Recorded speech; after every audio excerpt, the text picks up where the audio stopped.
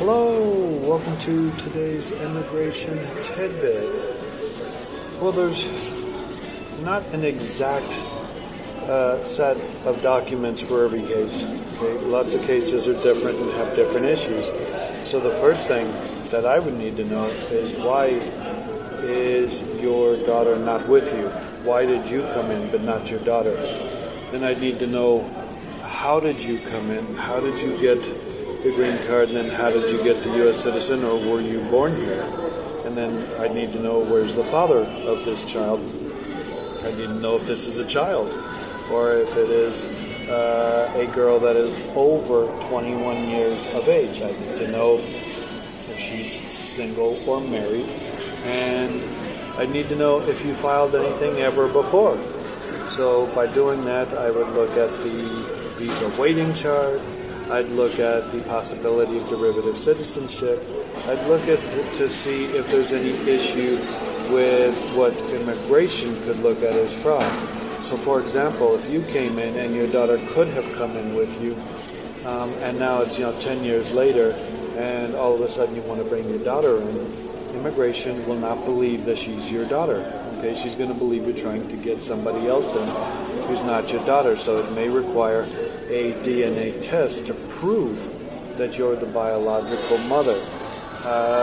And then I'm assuming that you're the mother. If you're the father, then that means that there's another added issue, depending how old your daughter is.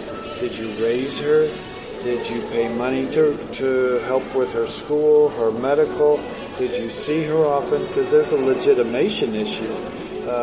And this also depends if you're married to the mother or not.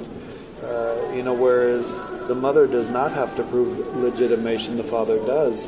And if you, in fact, for example, know that this is your daughter, if you're a man, if you know that this is your daughter, and it's been 16 years or 17 years, and they're going, well, now I think I'm going to petition her. It's not quite that easy. If legitimation has not been proven, you cannot petition her. Okay? It doesn't matter.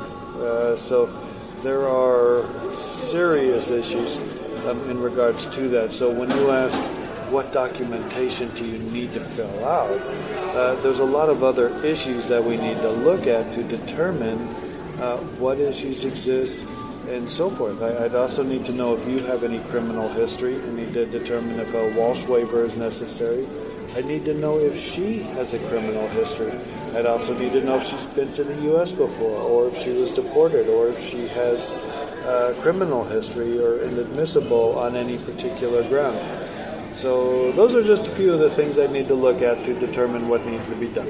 Okay? Shortcast Club.